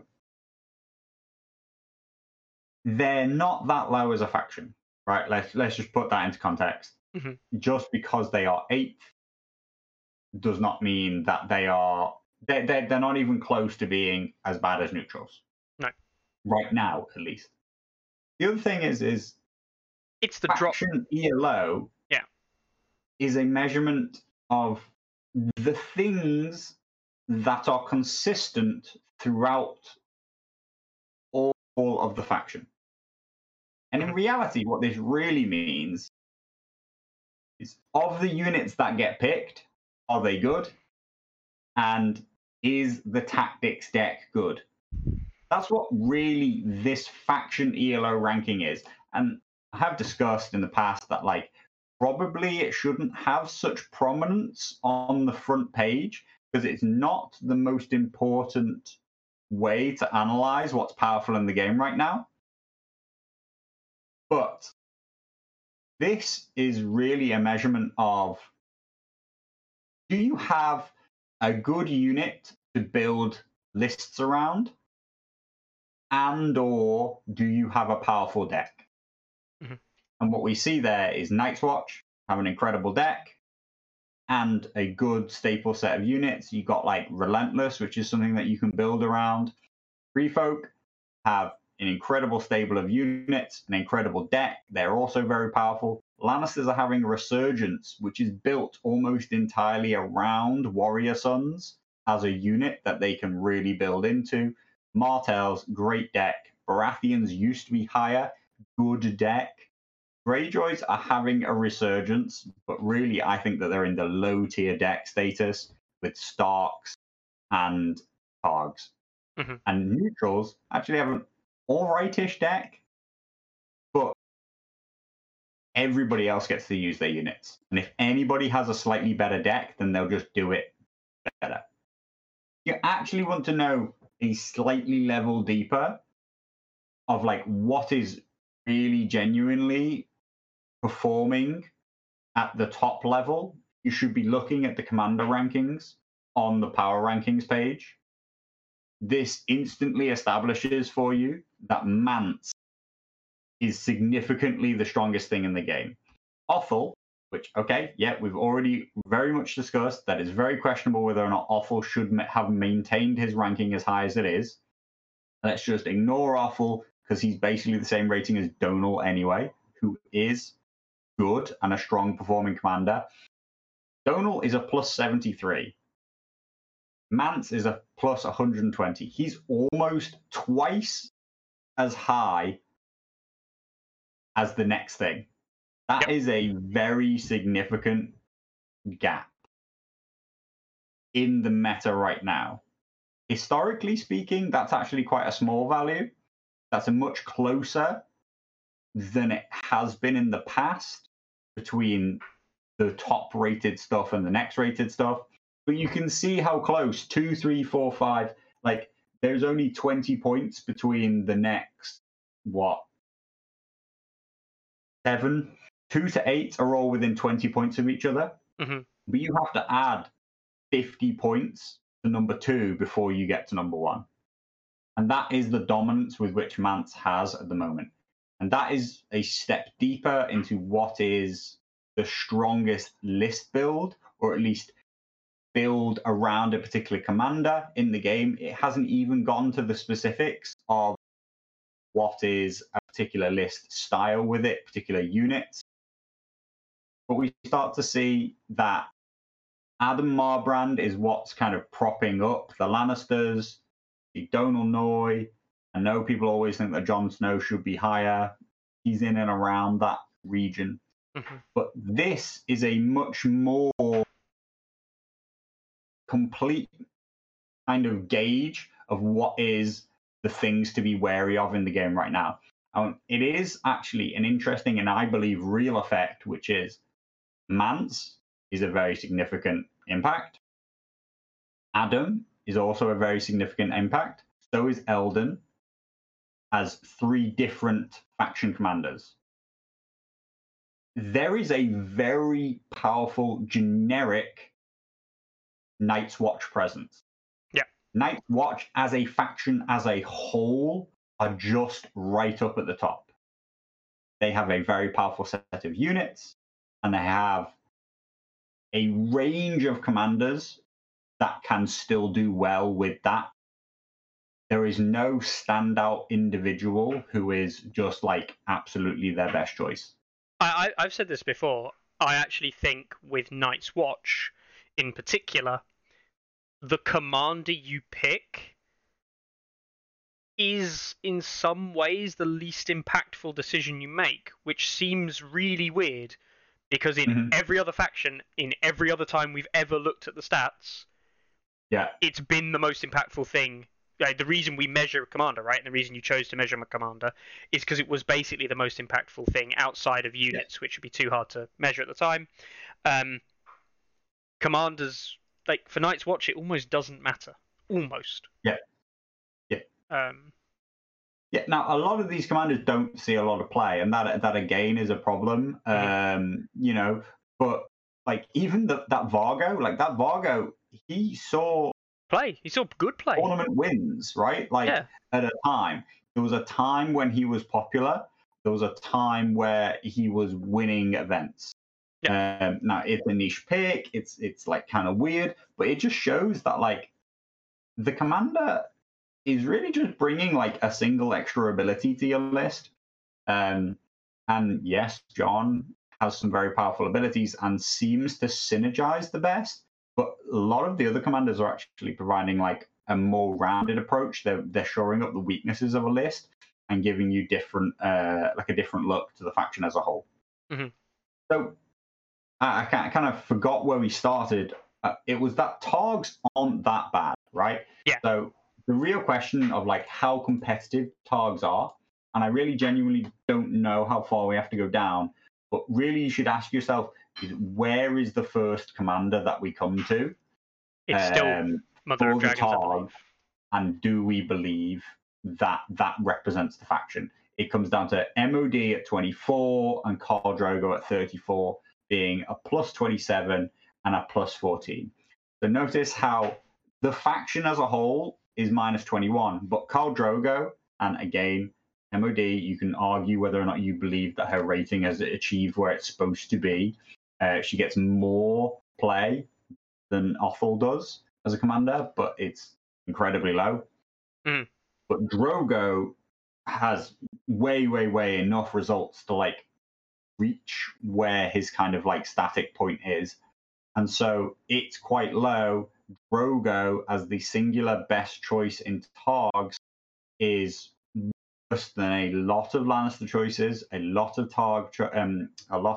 Night's Watch choices, a whole range of Martell choices at the moment, and anybody else you want to throw in there. You know, like there's numerous Free Folk commanders above, numerous Baratheon commanders above.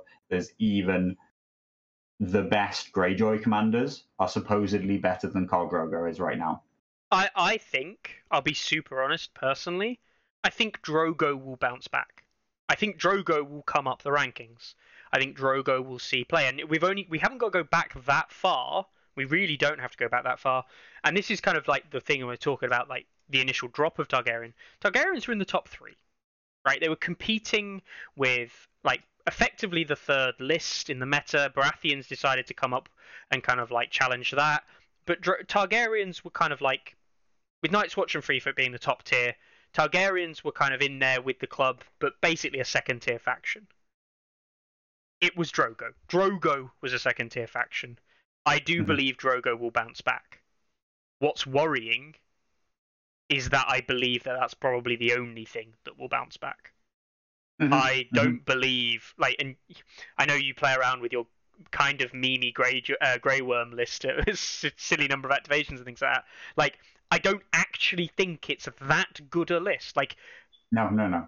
It's not a bad list, but it's not good, and that's kind of one of the best lists you can run, or better lists. Targaryen is a 1 commander faction. Yeah. And that's bad.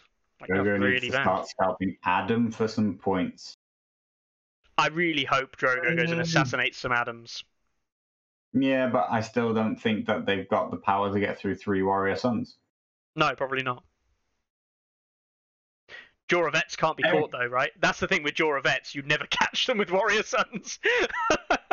Yeah, they'll just run around and and eventually maybe kill you. Eventually, maybe, probably not. Uh, yeah. There we go.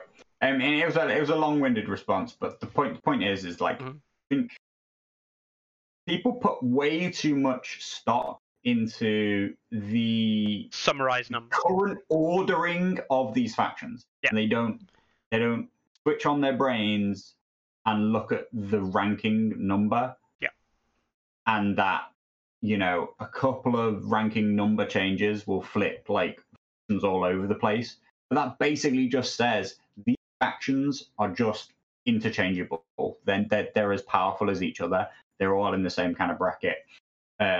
What you need to look at, in my opinion, with the factions is if something is consistently 1 and 2 or consistently 8 and 9, then it says that it has a core advantage or a core weakness. And I think that everybody accepts the core weakness of the neutrals. And I think, yeah. I want to just, and this is, I just want to point out, like, if you haven't been watching the graphs, this is the Targaryen graph as a faction, right? Last 50 games. And I know we should be looking at the commanders, but it's what we would refer to as a spiky profile, right? It has ups and downs. It has days where, you know what, it's had a good run. It's had won 3 or 4 games in a row. Oh, but no, then it drops down. It has ELO shift, right? And it's trending downwards. The neutrals, for anyone not watching at home, the data obviously is a lot less in terms of the rate of data for neutrals. But the simple fact with neutrals is that it's not spiky. It literally just trends downwards. It's just trending downwards, and it's got minus 13 in the last 50. Targaryens, who we sit here and just discuss if they've kind of dropped in the rankings massively, in the last 50 games have only lost 33 points. The relative loss is insane. Like, neutrals are bad. Neutrals aren't bad. Like, neutral builds are bad.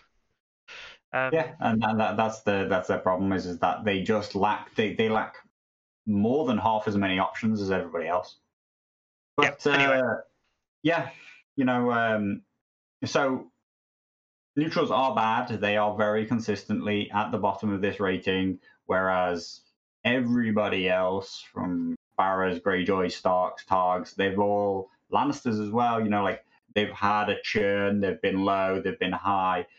It's as people flavor of the month migrate almost. to different builds. They move and react to what's kind of winning and losing, and individuals kind of like push the faction along and start to bring new ideas forward.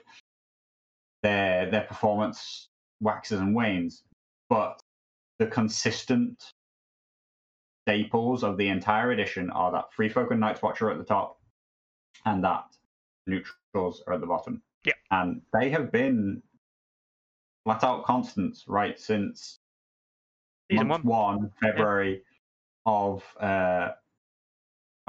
season 1. Mm-hmm. And that's the consistency. That's the thing that you're looking at. Taking a snapshot at any given second and then being like, oh wow, look, Targs are shit, is not useful. Mm-hmm. It's very much data out of context.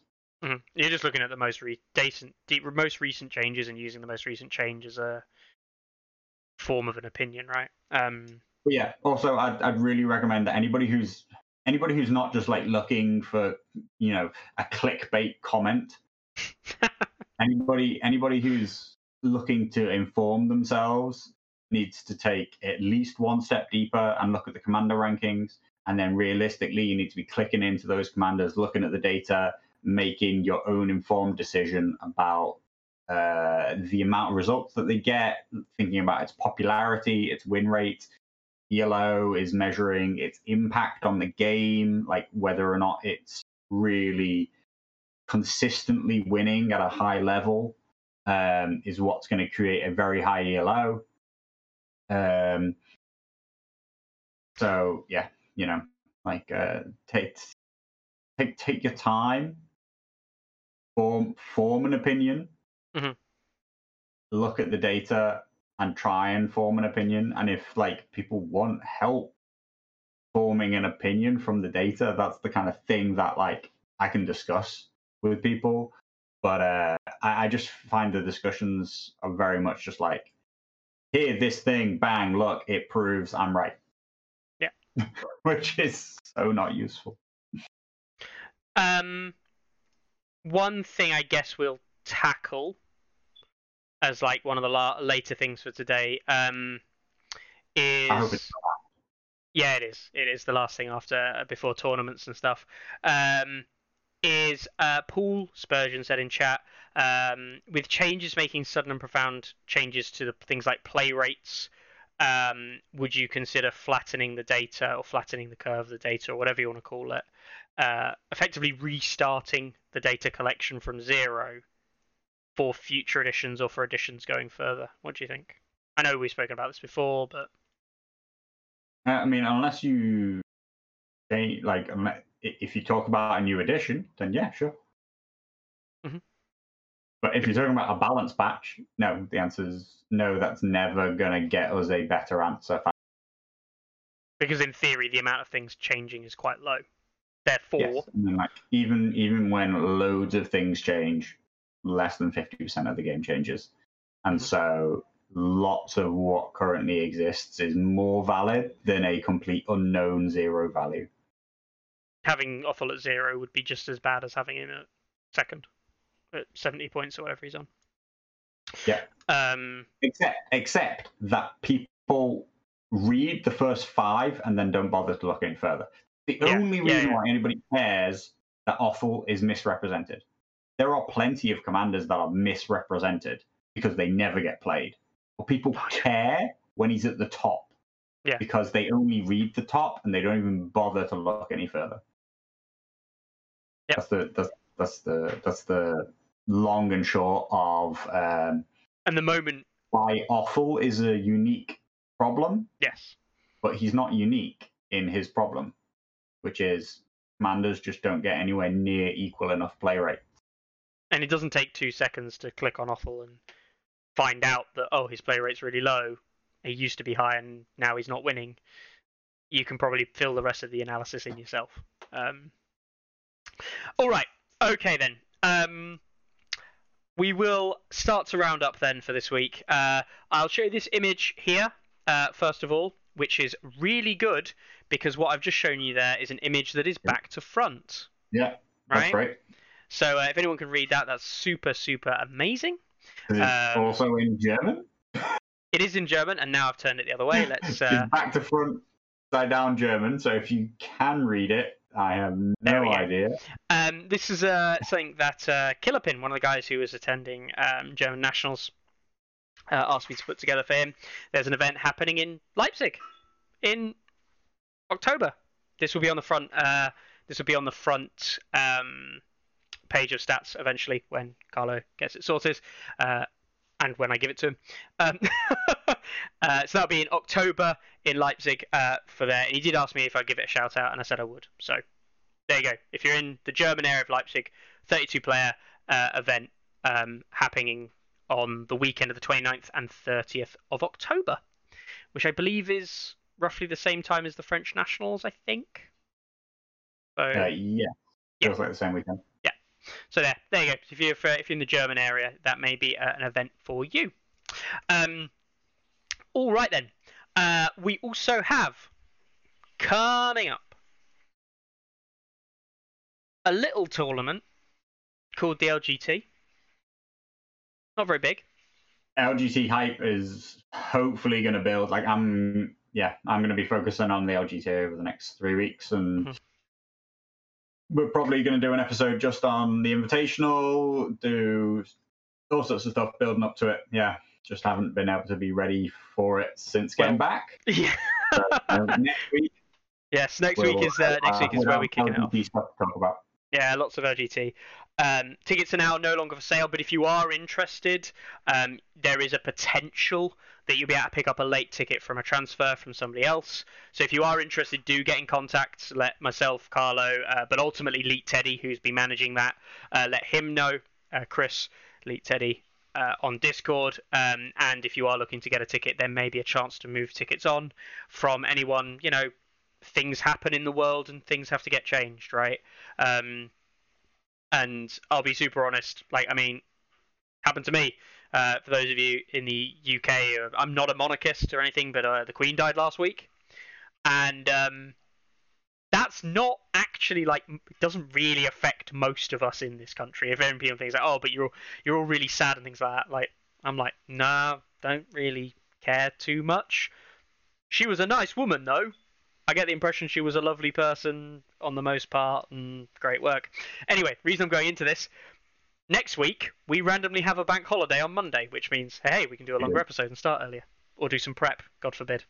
But I was supposed to go to Manchester for a big event on the Tuesday, and they've now had to rearrange that for another day, things like that. Shit like this happens, literally a week away from an event at Old Trafford that's cost thousands of thousands to put together. We understand if players a couple of days before the LGT have problems. We hope there won't be many. We really, really hope there won't be many. But if as a result, if you want to join the rating list, there is a chance that you will get a last-minute ticket. So don't worry. All right then. So, other news. The LGT. No, wait. We have got some events happening around the world this weekend. We've got Fire and Blood in Poland happening on Saturday, September 17th, Saturday this week. House of the Dragon 1. Now, we haven't talked about this. Have you been watching House of the Dragon, Carlo? I have not watched it at all yet. Neither have I. Maybe there will be more players interested in the game because of House of the Dragon. It is something that we all predicted might happen. Something that we all said would be a big shame if CMON did nothing to promote or kind of get behind that potential new group of players potentially joining. Oh dear. Anyway, yeah. So it's nice to see a little homage, if you will, to that. I wonder. And that's happening in Poland, of course it is. We've got an event happening in Bilbao in Spain. The Spanish National. That's wrapped up. Distro Zero? Is that it? Is this... Yeah, no, shit. Is this the national... This is the national Spanish event happening this weekend. Holy hell. Why did I think that was later? I have no idea. Huh. Check that out. I've heard nothing about it. No. Honestly. There's a lot of people on that list. Max, so, yeah. French attendees. See if a Frenchman can run in and grab the Spanish crown. Currently 20. Because an Englishman's coming for the French one. Oh right, yeah. I didn't think I was going. And Elite Teddy's not, is he? Yeah, no. So it looks like they've got about 30 players. Oh, Elite Teddy is now. There's about 30 players there signed up. I imagine they've got some more waiting to sign up, getting things sorted. So yeah, that's this weekend. That's a good one to watch out for. That should be a great event. So that's this weekend as well. We've got an event happening in Guézrat in France, Le Tron d'Auvergne Solo. We've got an event happening in Chelmsford Bunker, and I know that Paul was saying that there are 3 places left in the Chelmsford event happening this weekend. So if you're in the UK, down in the south area of the UK, head over to Chelmsford Bunker on Saturday for their monthly Clash of Members event. It gets great turnout. They're great events, and I always like seeing. 3 away from 24, so. Yeah, it's it's great to see them play down there as well with a bunch of guys that we know. To die for. Yeah. We also have an event happening in Russia. No, I will not read that. We've got Battlefield of the First Men in Indianapolis, in Indy at Family Time Games, which I'm guessing is being run by the guys over at Family Time Games, so likes of Brett and those guys over there, surprisingly enough, which is great to see. I I love the name here, Valerian Barbecue in Helsinki. Valerian barbecue does sound good, actually. Yeah, and that's over in obviously in Finland. I wonder if that's Timu and his guys over there. And the thing is, if it is Timu, I think it might be Timu and the lads and stuff over in the Finnish event there. This is exactly the kind of event where they will actually have a barbecue as well. Like, I think that'll be amazing. I like the events they put on by the looks of them. There's also an event happening in Athens in Greece. Good to say. Assemble the armies. An event on Sunday in Poland. An event on Sunday in Bergheim in Deutschland. A fifth of that series of things. An event happening on the Sunday and finishing late Sunday at Texas Toy Soldiers in Texas, I recognize USA. that name. That's good. Sounds good to me. Dreadfort Dallas, Flame Man Frey. I like the name. It's good to see. Another event in Texas. And then there is I believe, a league starting up technically on Monday, which is the Chelmsford League that they're going to run for a couple of weeks up there, which if you are interested in joining the league and you're going to Chelmsford Bunker this weekend, you may find out about the league that is running if you're not already signed up. So, do have a look at all those. So that's 1, 2, 3, 4, 5, 6, 7, 8, 9, 10, 11, 12, and a league, if you count the league. 12 events starting this weekend. I really hope that we'll get to sit here next week and talk about what we can see went down at Spanish Nationals. And be really interested to see what comes out of that one. Got the. I'll see if I can find the list I've got again. Is there anyone on the list there that you're thinking is pretty strong shout for winner? Whoops. Anyone on that list? Well, I always say never bet against people willing to travel. So, I would say that all 4 of the French are going to be strong shouts. Mikel and Redcar are the 2 established Spanish players that seem to be performing on the international scene, and are well-known names. Teja as well. Yeah, Teja. Also very well-known. They seem like the obvious shouts to me. I don't recognize many of the other names, but obviously they're all going to be pretty regular opponents and club mates of very good players. So it looks like a pretty good standard. Nakip and Marsapel are 2 friends of Mikel's in his playgroup, and I know Nakimp actually has been doing some forays onto the online scene over the last, not so much recently, but a couple of weeks back. He was definitely online a lot more, and he was doing pretty well. So he's definitely not a name to put down. But yeah, most of them obviously not names I am familiar with. Cool. Well, best of luck to everybody playing. I really hope it goes well. Chelmsford League is no neutrals in non-neutral armies. Good. Get rid of double flayed men lists. Hooray! Everybody's happy. Run your own cavalry. Interesting. Yeah. And no Baelish. Rip. And yeah, the experienced bench players going. They'll know the game well. I'll be interested to see. And with that, guys, we will leave you for this week. We will catch up with you next week. We'll have probably a lot to talk about. Talk about the Invitational. Talk about what's going on with that.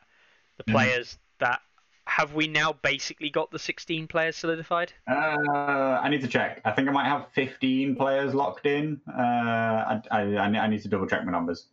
I was getting some people to confirm while I was away, but I didn't really. Yeah. The head count. And then we'll do all the road to the LGT, the breakdown from Spain, the road to the LGT, and then the LGT, and what is going to be itself? Yeah, it's going to be a great weekend. One of the 100 English people that are going can fight off the dirty foreigners and actually all right, calm down. actually win the UK GT this time. 11 games back to back with the Invitational LGT. I've been doing endurance that marathon that I said that song shouldn't be. Yeah. I'm gonna go do some endurance training between now and then. Sit on rocks and sit holding rocks up. It's what Luke did, right? I'll just do some Yoda training. But yeah, no, best of luck to everyone playing this weekend. And yeah, we'll be back next week. I hope everyone has a great week. And we will see you all then. Take it easy. Soon. Ready? Aim! There's too many. Anyone see my mammoth? Stubby!